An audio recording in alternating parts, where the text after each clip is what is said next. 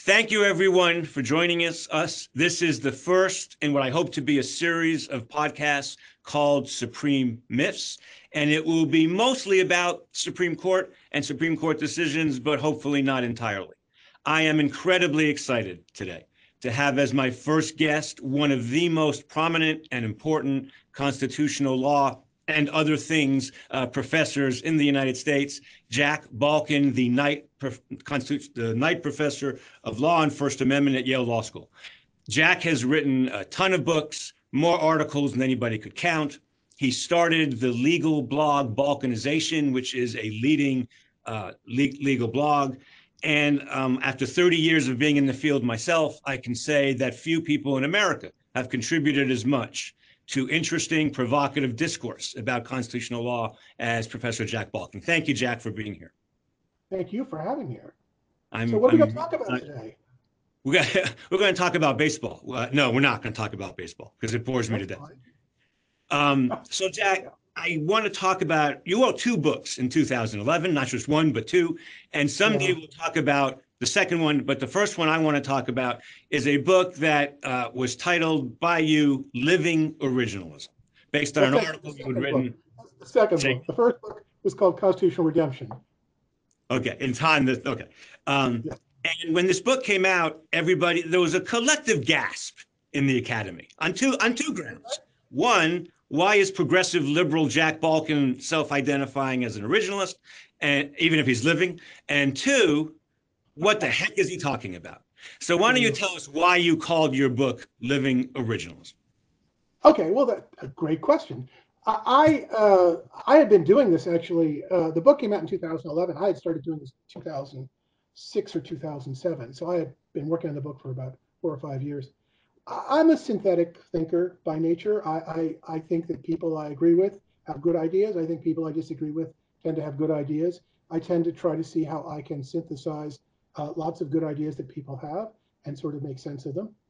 It was my sense that there is something in originalism which actually makes a lot of sense for Americans and also for legal scholars. But I come out of, as you know, the living constitution tradition, a legal realist tradition, actually, not just a living constitutional tradition. And so for me, the question was, what is it in originalism which is important and needs to be preserved and brought into a grand synthesis of constitutional theory? So that's what the book was about, and the book really is a synthesis. It really does give you an account of the way to understand our constitutional tradition that is both originalist and also living constitutionalist. And one of the conclusions in the book, many people found surprising, is that they're saying the same thing, really. That they're flip side of each other. So you refer to them as the flip side of the same coin. And I want to ask you, what's the coin?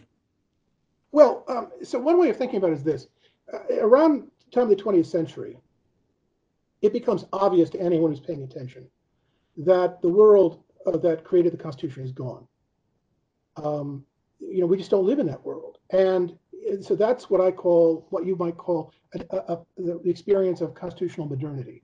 That is, hey, come on, we don't live in the framers' world anymore. We have completely different technology. Our social relations have changed totally. People address each other differently. Life is just different.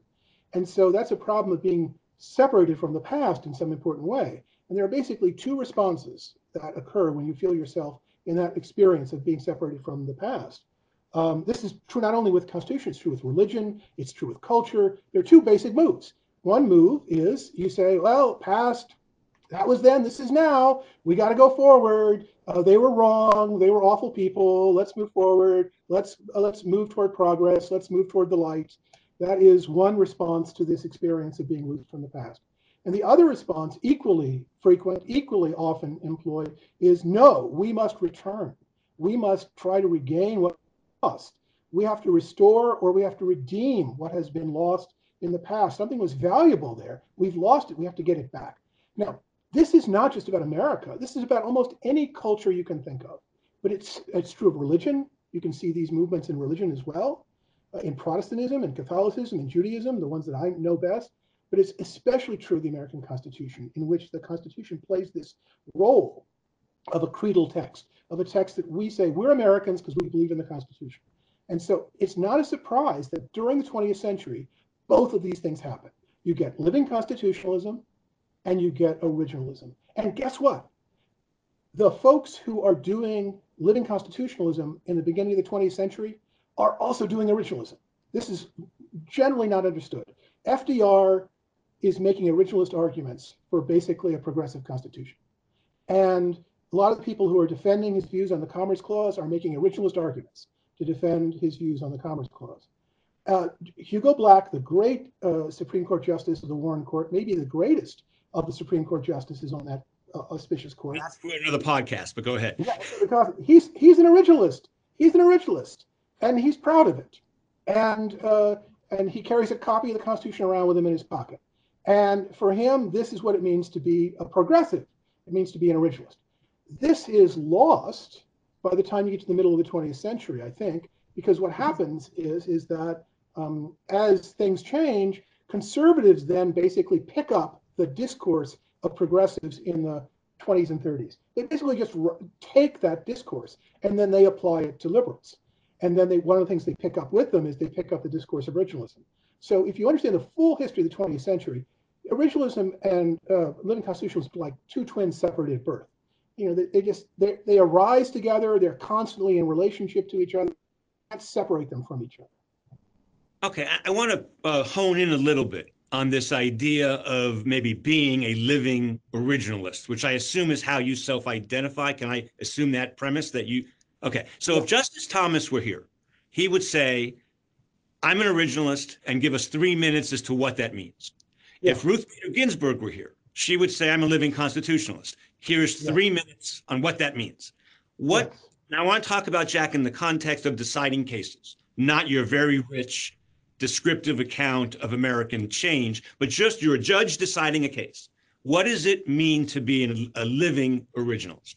It means that there is a basic framework of the Constitution, that it's the original meaning of the Constitution, its choice of rules, standards and principles and silences, that's the basic framework. And we start there. We always start there. We always start with the text. And then, because the framework is not enough to decide most cases, we have to build it out. We have to construct it. We have to create interpretations and implementations to make it work. So, for example, the Constitution has principles: equal protection, freedom of speech. The original meaning of the Constitution will not tell us how to resolve most questions of equal protection. It won't tell us how to resolve most questions of freedom of speech. A few, but most not really so much. So we have to take it upon ourselves in this time, in our generation, in our world, to basically give meaning to and redeem these basic principles. That is what is the living part of living originalism. The originalist part is, in doing so, we always have to be faithful to the basic framework. The basic framework does not change, except if you amend it, but the text contains within it an obligation to later generations to implement itself in our time. That's our duty. It's our obligation. So maybe for the non-legal academics, even non-lawyers listening to us, I suspect I'm going to translate what you just said, not that it needs translating, to where the Constitution is vague and imprecise and leads to litigation, judges are going to have to build. Where the Constitution is clear, the president has to be 35, 2 senators, judges are going to defer 99.9% of the time, absent some kind of absurdity. And those cases don't get litigated. Those cases don't get litigated. Right. That's the exception to the 11th Amendment, but we'll leave that aside. But we can talk about that too. But here's the point. If you and I were to sit down and write a Constitution, we would choose some combination of rules, standards, and principles. And you know why we'd do it? Because there are particular problems that have to be solved in governing. So the President of the United States, are we going to have a rule that says he serves for a reasonable amount of time? No, that's insane. It has to be a hard rule, right? Are we going to say each state gets a reasonable number of senators? No, that's stupid. It has to be a hard rule. So if you're designing a constitution, if you think from the standpoint of the framers, some things have to be done in rules. Some things will be done by creating institutions and setting them against each other. The House of Congress against each other, the Congress versus the president, the states and the federal government. You want competition. So some things will be done that way. And then some things will be done by declaring principles, basic commitments that have to be worked out over time. Every constitution I know looks like that. They all have statements of principle. And ours is no exception. And ours is one of the first. And it does. And you know what? That's originalism. That's part of the way the thing was designed. And that makes sense, I think, because let's assume that almost all Americans agree freedom of speech is a good thing as a general abstract proposition. Freedom of religion is a good thing. Equal protection is a good thing. But we can't identify in advance all of the very difficult controversies those values are going to implicate. Now, your book suggests that the way we work those issues out, the hard issues, is obscenity speech. Do transgender people get the full equal protection rights of other people? Whatever the question is, your book suggests that it's a complex interplay between cultural, social movements, and what judges do. And I assume back and forth. Sometimes judges implicate the social movements and vice versa. But here's my question. And it goes back to something Mark Tushnet, who blogs for you and is kind of a mentor for me, said 40 years ago. And I'm sure you've thought about this. Yeah. How do we rein in the judges when they act arbitrarily and capriciously? And let me just finish this question with one observation. I've never shared this with you, but your 1986 Law Review article, The Crystalline Structure of Legal Thought, 1986, changed my career. It literally changed my career. I'm glad to hear that. For the good, I hope. For the good, I hope. Yes. It began my journey to legal realism. And I recommend that article to everybody. But leaving that aside, in that article, you express a kind of a core legal realist critique of law in general, much less Supreme Court law. Yeah. How do we limit Justice Thomas? If we get 5 Justice Thomases on the court and they do things that are outside the bounds, which happens occasionally, how do we limit the judges? Well, the point is, if you're asking, is there some hammer you can apply, to pound them in place like a nail? There is. I wish there was, but sorry. That's not how law works, right? You know how law works. You've been in law school for many, many years. Lawyers are a profession. Lawyers like to think of themselves as reasonable people. They like to think of themselves as reasoning with other lawyers about common questions. And those are the basic professional constraints on lawyers. There are political constraints that come from who gets to become a judge. So I've said this before. If you don't like what the Rehnquist court was doing, you or your parents should not have voted for Ronald Reagan. If you don't like what Justice Gorsuch is doing, I voted for Donald Trump. That is to say, it really matters who becomes a judge, and that's been true throughout American history. That's why the Republican Party is so focused, laser-like, on judicial appointments, because they understand that the people who become judges will very much be reading these materials and see them through the lenses of their way of thinking about the world. That's true. That's just legal realism.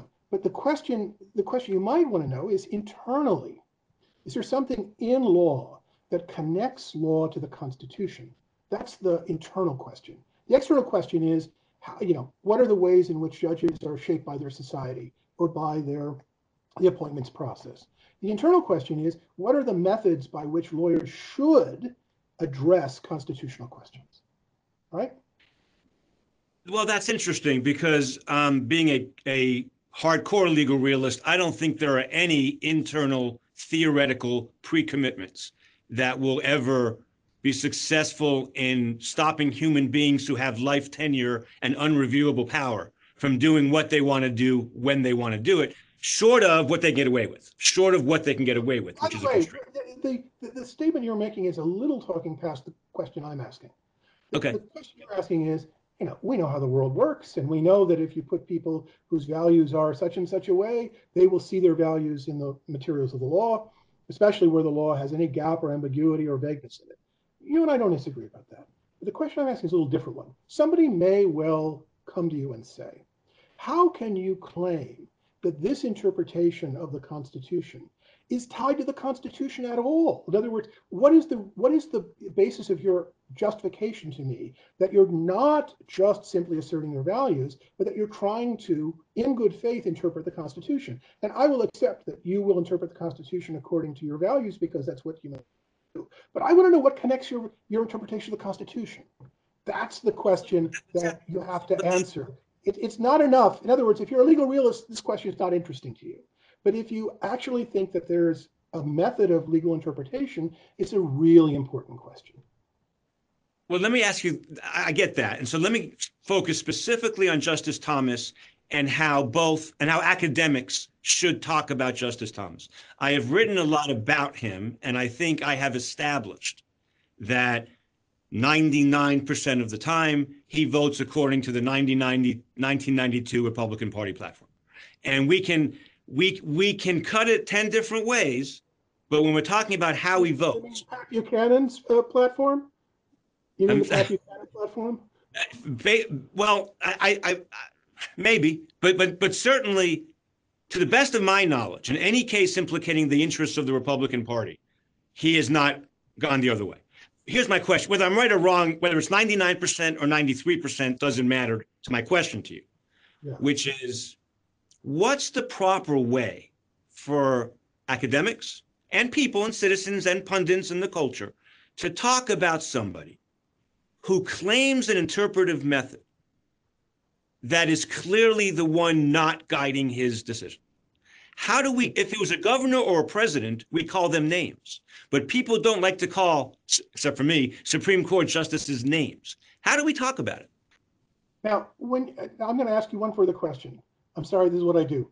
What do you want to achieve by the way you talk about him? That is, do you want to convince him to change his ways?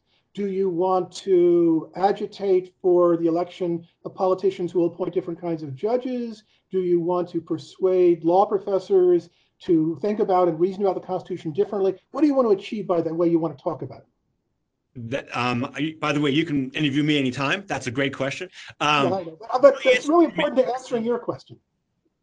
My career has been devoted to demystifying the Supreme Court in 15 different ways. Life tenure, cameras, substantively. I think Supreme Court justices say demonstrably false things. Justice Roberts said a demonstrably false things in Shelby County at one of our key moments of American history. And he miscited a case. He took an ellipsis, left out a quote, and in bad faith, did a demonstrably false thing. Now, that's a claim about legal craft. That's a claim about legal craft. It's not a claim about politics. The claim you made there is that a good lawyer would not have put the ellipsis in there. He would have given the full quote and just dealt with it through some kind of legal argument. So that's a claim about craft. It's not a claim about politics. It seems to me there are at least two things you might want to do in what you're talking about, Thomas. That's why, after listening to you, I think I know the answer to the question I asked you. One is you want to demystify it and show that it's not actually guided by law in any important sense, but by politics. But the second thing you might be interested in... Not politics, values. Values writ large. Sure, values. But the second thing you might want to do would be a little different, and it would be internal. It would say, since this guy's on the court and he has some persuasive impact on his brethren and sistren, on his siblings, we might call them, and since people seem to think he's a great justice, and right, how should we use the methods he claims guide him to argue for the right interpretation of the Constitution? So that would be a question about how originalism might be employed, and textualism too, we'll get to Gorsuch in a second, might be employed from the standpoint of a different set of commitments. So there are two questions. One is the demystification question, that's external. The other is the internal question of, given these claims about methodology, well, what does that methodology actually take you to? What is the right way to do it? Maybe he's doing it wrong. Maybe he's not good in terms of the legal craft that he claims to be good at. This is your critique of Roberts. Roberts is a very fine lawyer, but he didn't do the right thing in terms of quoting material. That's not playing fair under the rules of how you be a lawyer. That's your claim. So those are the two things you could be asking, and I can give you answers to both of them. Well, before you answer those questions, I think I want to ask a question that you may not want to answer. I have publicly stated that Justice Thomas is a hypocrite. And when I say that, people give me that look exactly, because they're not used to hearing Supreme Court justices called hypocrites. We call presidents hypocrites, mayors hypocrites, governors hypocrites. Before we get to whether you agree with me or not as to whether he is a hypocrite, is there anything inappropriate with somebody who studies the Supreme Court for a living and has written and is an expert on Justice Thomas's jurisprudence and his off-the-court statements suggesting this man is a hypocrite? Is that wrong in form? Is that something we shouldn't do to Supreme Court justice? No, it's not wrong in form. It's not wrong in form. It's a question of how you want to address people. And for me, I don't call people hypocrites necessarily because I'm a very polite person. I like to make jokes instead of make accusations. That's just how I roll. But if you're, if you're a person who gets, who lives off white hot fury, if you're a person who's a crusader, if you're a person who believes, like Savonarola, the righteous shall live by faith alone, if you're that kind of person, well, go ahead, call people hypocrites, call them scribes and Pharisees, call them all sorts of names that you want. That's fine. I don't have a problem with it. Okay, there is some overcompensation on my part. So let's talk about Justice Gorsuch for a second, because I think it does relate to Justice Thomas as well. And before I ask you this, I will confess to the world, I am so frustrated right now with Justice Gorsuch and how we're talking about him that I want to scream. I'll try not to scream. Yeah. I read your blog post the other day about the case, about the big Title VII case that came down, where Justice. Well, it's actually about the more general issue of what's Yeah. happening in the conservative legal movement. Yes, there's a sentence in there I want to ask you about. But just so that we're all together here, those people listening or watching, Justice Gorsuch wrote for 6-3 court that gays and lesbians are protected by Title VII and transgender people. And It was transgender a little bit people. of a surprise to some people, I guess. It wasn't a surprise to me, but it was a surprise to some. When you wrote about that in the context of conservatives are freaking out, what does that mean? I thought it was a great blog post.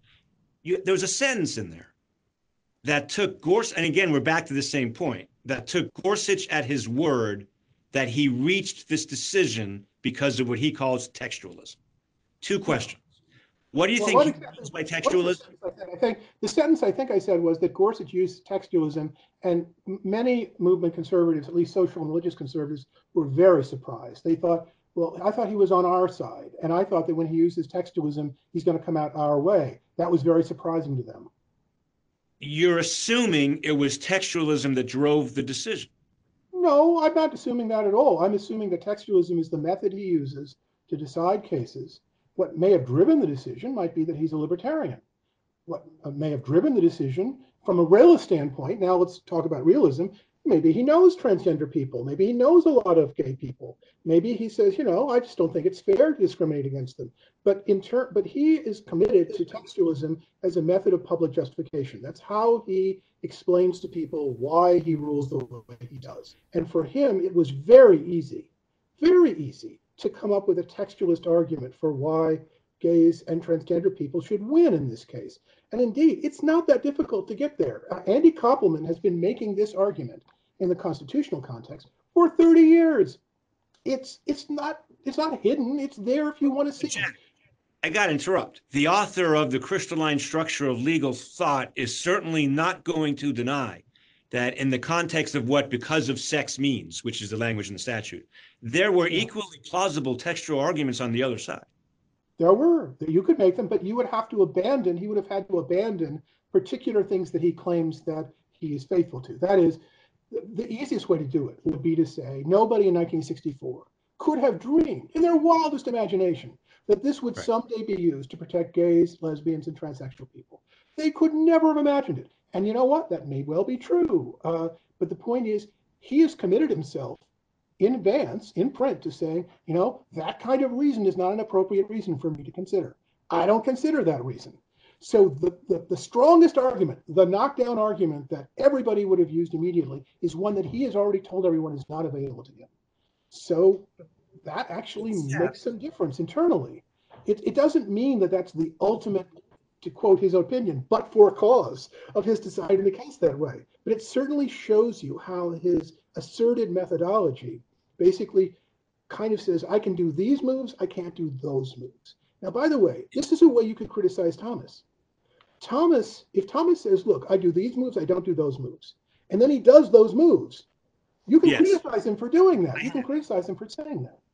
Yes, and I have at length. But going back to Gorsuch, we're going to move from the statutory case to a constitutional case, which lets me ask you two questions. Yeah. What's the difference between textualism and originalism when it comes to constitutional law cases? Is there a difference? Very easy. It's a box of four.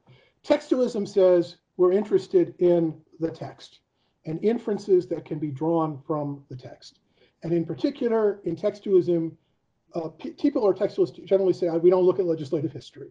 We can look at other texts. We can look at the basic structure of the statute. We can use canons of interpretation. We can use dictionaries. We can use corpus linguistics. We can use all these tools, but they're all basically organized around the text. The text is the beginning and the end, basically, of what we focus on. Originalism is a different question. Originalism says there is something that happened at the time of adoption, which is fixed. That thing, whatever it is, intent, meaning, purpose, understanding, is fixed, and that has to guide our interpretation of the Constitution. It may not be conclusive, but it has to guide it.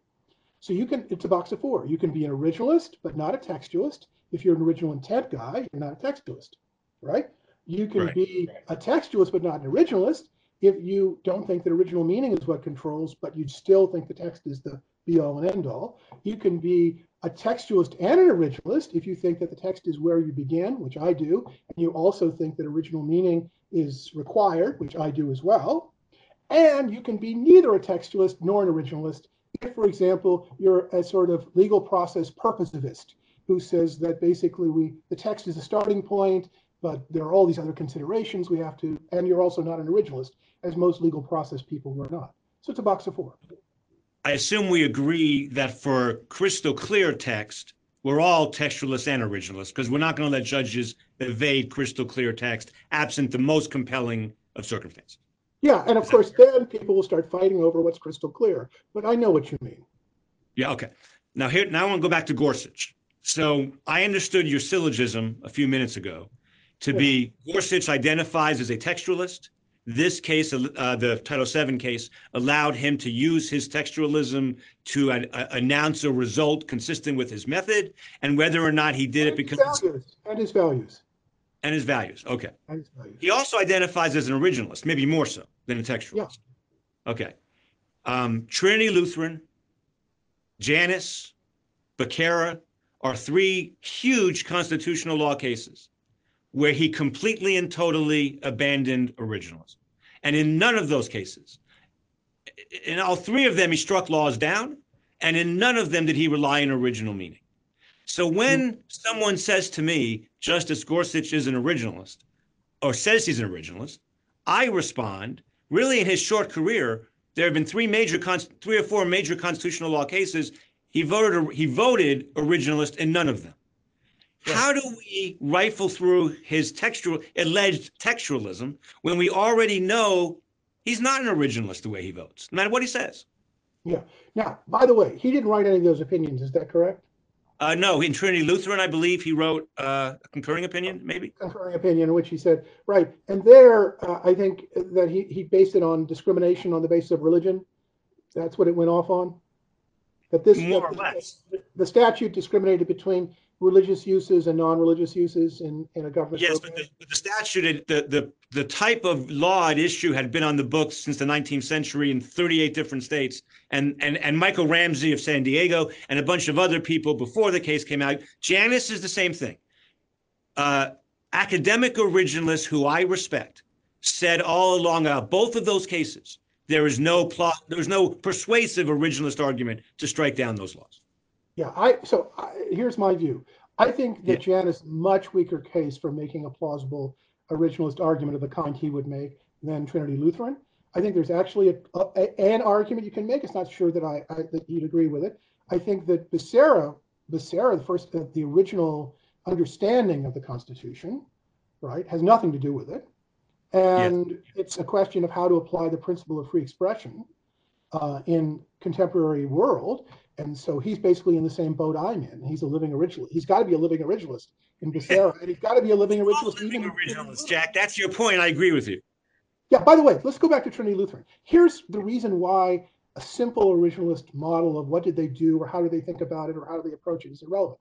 Trinity Lutheran reflects the clash between the idea that government should not discriminate against religious people because of their religion, which is a principle that you can see all the way back. That's not a new principle. With a different problem, which really wasn't their focus. We live in a world in which a lot of property, licenses, grants, programs come from the government. That is, the government creates licenses. A lot of people are employed by the government, so they're government employees. And a lot of schools, private schools, get grants from the government. right? So basically, you have a world, what we call the welfare state, right? It's the world of the welfare state, licenses, grants, subsidies, and so on. Now, how do you make the principle don't discriminate against people because they're religious live with the principle that the government basically governs through grants, subsidies? Because when the government governs through grants and subsidies, it gives money to some people, but not other people, because it has certain policy goals it wants to achieve, right? And so the people who drafted the Constitution did not think in those terms. They understood that there were things like government support for churches, but they didn't see this as the central way governments govern. And when you take the welfare state, that is governance through subsidy, and put it together with the anti-discrimination principle, there is no necessary way to resolve the question. It's a choice that you have to make. So you can't simply claim that original meaning predetermines the outcome of this question. You have Yet, to construct an answer. yet people like Justice Gorsuch and Thomas seem to make exactly that claim. Erwin Chemerinsky wrote the same year you wrote your article, 1986. His foreword for the Harvard Law Review was constitutional law is now, will always be a clash of values, and there's no escaping that. And I think you suggest the same thing. Yeah. How do we as academics, and I think you believe that, right? You just said, in most cases. That's the way the world works. That is, Yes. a constitution is a platform for people to argue about what they value.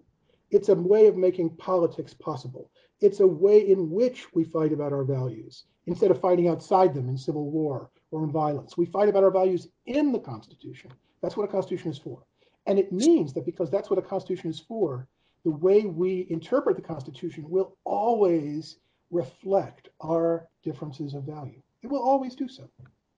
When you say that's what a constitution is for, I want to use that sentence to segue into a recent article you wrote, and thank you for mentioning my work in it, where you talk about people who have gone from judicial restraint to more like judicial activism or judicial aggression or whatever you want to call it. Well, correct. Generations have moved from one to the other. Yeah. Most individuals don't change, but the generations do change. Right. Now, but I want to make a different point on that because you actually, my fairly known public call for deference across the board is actually not political in that sense. I felt that way. I'm a liberal progressive when Obama was president and we thought the court was going to go left. Right. I want to ask you about kind of a Rawlsian moment for this. We're starting a country tomorrow that's kind of like ours. And we're going to have federalism and separation of powers and judicial review. I want to hear your best defense for giving unelected, life tenured, elite lawyers the amount of power this society gives the Supreme Court of the United States. Because, and just one last context to that. When I talk to smart doctors, lawyers, and economists and non-lawyers, but who are well-informed, smart people, and I start going into the court's not a court stuff, they all accept it. And they say, why would we do that? That doesn't make any sense. What do they know about abortion? Do you have a defense for this system? This crazy system? But it's not, it's going to be only a partial defense, because let me explain what I want to say. First, I want to tell you why you need judicial review, even in a high deference regime like the ones you imagine. Then I want to tell you how you need to design the judiciary, given the fact that you're going to have judicial review. I'm going to start with design. There is no other country in the world that I'm aware of that has life tenure for its constitutional court. That is the highest court.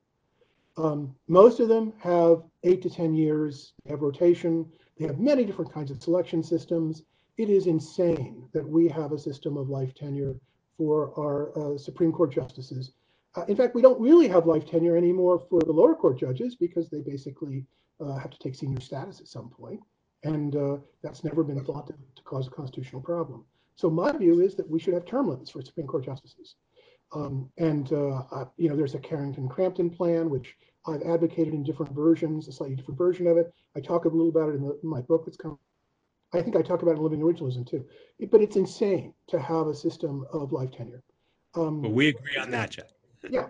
So, and by the way, if you basically say they serve for 9 years, 18 years, it really lowers the stakes of judicial nominations, and it lowers the incentives for constitutional hardball. For example, let me just give you a very simple example. Scalia dies in 2016, and then there's constitutional hardball, basically, to prevent Obama from appointing anyone. And McConnell throws everything in the book. In the Carrington-Crampton system, guess what?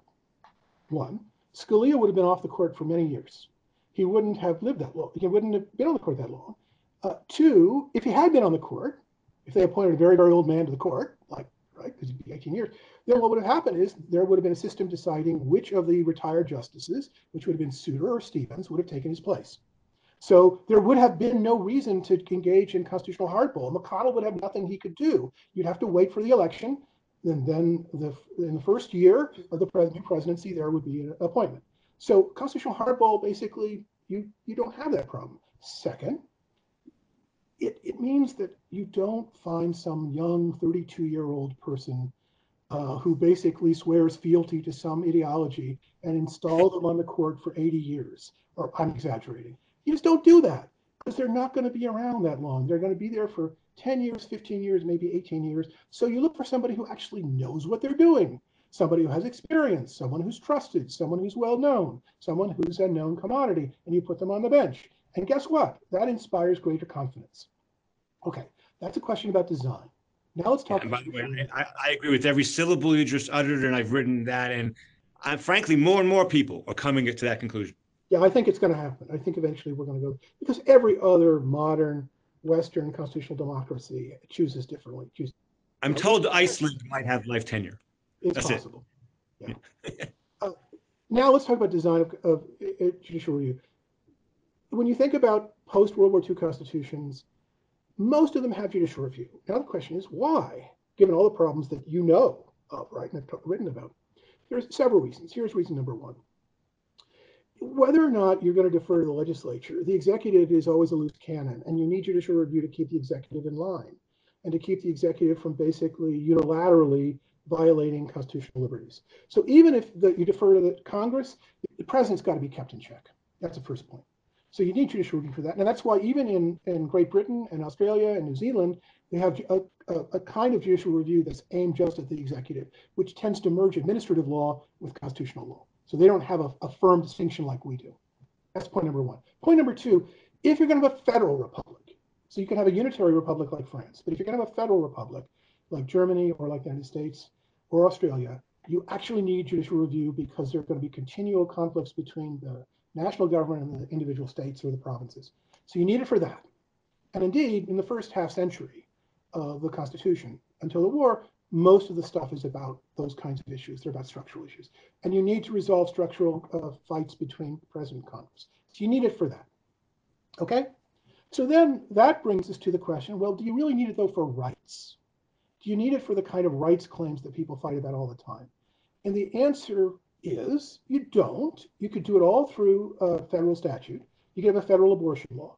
You could have federal criminal procedure law. You could have federal civil rights laws. You could do it that way. But in this case, I think that the people that you really want to blame, people that basically designed the Constitution in a way that led almost inevitably to the situation you don't like, were the Reconstruction framers. Because the Reconstruction framers decided that it was too dangerous just to have laws, ordinary law, statute laws that protected the civil rights of freedmen. They thought about that. They debated it. And there's this key moment in the debates over the 14th Amendment. And they say, well, why don't we just give Congress the right to pass laws that can protect the Bill of Rights and the rights of the freedmen? And that's the first draft of the 14th Amendment. And then several people got up and said, no, that won't work because we won't control Congress forever. And as soon as the Democrats, remember they're the party of the South, get in power again, they get control, and they win by 1874, they're going to abolish everything. And there'll be no protection in the states for the freedmen or for white unionists, and there'll be no protection of the Bill of Rights. So we have to have a constitutional amendment. So that's why you get Section 1 in its current form. It basically takes off the table the possibility of a later Congress stripping away constitutional rights protections. And then once you have the 14th Amendment, there's an almost inexorable logic to it. That is, because it asserts that states can violate certain basic rights, then it becomes a political football. This is, now I'm going to use your way of thinking about it, for each generation to use the 14th Amendment as a way of fighting about rights. And there are all sorts of terrible ironies to it. So in the original version, the 14th Amendment is designed to protect primarily the freedmen. It's primarily to protect black civil rights. Guess who it ends up protecting? Corporations. By the time you get to the Gilded Age, railroads and corporations are basically the major beneficiaries of the 14th Amendment by the time you get through the Gilded Age. And it takes years and years and years of popular mobilization and not one but two reconstructions for the 14th Amendment to finally be used to protect the rights of African Americans. So that is a problem. But it's a problem that comes when you have a 14th Amendment. Now, I just want to tell you that Frankfurter at one point, Felix Frankfurter at one point said, maybe we shouldn't have a 14th Amendment. But once you have a 14th Amendment, you're going to have this problem. Why? Because you have to discipline states, you see. So to discipline states, courts have to decide doctrine. You have to create doctrine to discipline states. And then the question is, will the doctrines that apply to states also apply to the federal government? That's the question. I'm not sure it's the problem of the 14th Amendment as much as it's a problem with what the Supreme Court did to the 14th Amendment in the 30, 40 years after it was ratified. But also, going back to your first point, the structure of our court system, of the Supreme Court, is going to lead to government officials taking as much power as they think they can. And I think it could be done in different ways. Let me give you an analogy. And I have two more questions. By the way, I just want to say this is very useful. This connects the design point to the problem of the 14th Amendment. The 14th Amendment is less of a problem if you can somehow deal with life tenure and how judges are selected. That is, it's a combination of bad design plus the need to impose constitutional restrictions on states that produces what you're upset about. So you can either change the 14th Amendment or you can change the system of judicial appointments and life tenure.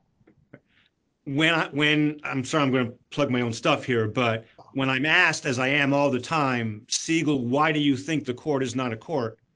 My answer isn't a soundbite. My answer is it's a perfect storm of a lot of different things, exactly as you were just talking about. It is both the structure and the open-endedness of our text and the tradition of strong judicial review that really began in the 19th century after this.